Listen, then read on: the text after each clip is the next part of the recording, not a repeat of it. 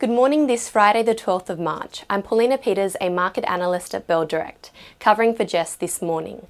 Well, US stocks climbed to record highs on Thursday as the comeback in tech shares resumed, while the signing of the $1.9 billion COVID-19 stimulus deal gave sentiment a further boost.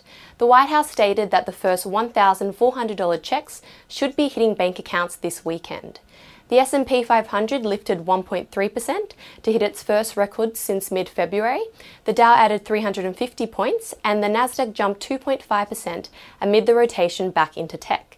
Standout tech stocks included Tesla, which was up 4%. Apple, Facebook and Netflix were all up about 2%.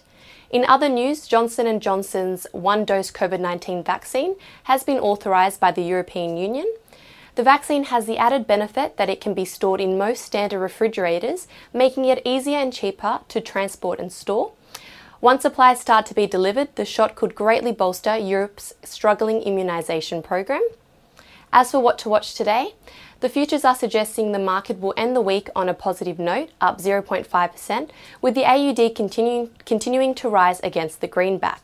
It's worth keeping an eye on Aussie tech shares like Afterpay, APT, and Appen, APX, given the tech rally overnight. Travel and tourism stocks will continue to be in focus as the federal government added another 2 regional locations to its half-price airfare scheme. This takes the total number of locations to 15. Moving to commodities, oil prices stormed higher overnight. The WTI crude oil and Brent crude oil price were both up about 2%. So energy producers like Santos, STO, and Woodside, WPL, could finish the week strongly. As for other commodities, iron ore lifted 1.7%, gold and silver both fell about 0.2%, and copper rose 2.5%. Finally, keep an eye on some of the most traded stocks from yesterday. For our active trader desk, Bell Direct Advantage, they were Pure Profile, PPL, IOU Pay, IOU, and Digital Wine Ventures, DW8. As for trading ideas that could be worth a look, Acro Form Work and Construction Services, ACF, remains a Bell Potter buy with an increased price target of 44 cents.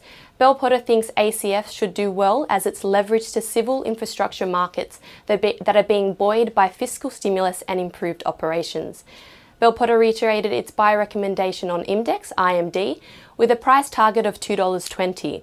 IMD was able to grow margins and earnings despite a benign exploration environment in H1 2021. Separately, Nick Scali, NCK, Bingo Industries, BIN, and James Hardie, JHX, could be worth a look as they're all giving off bullish charting signals according to Trading Central.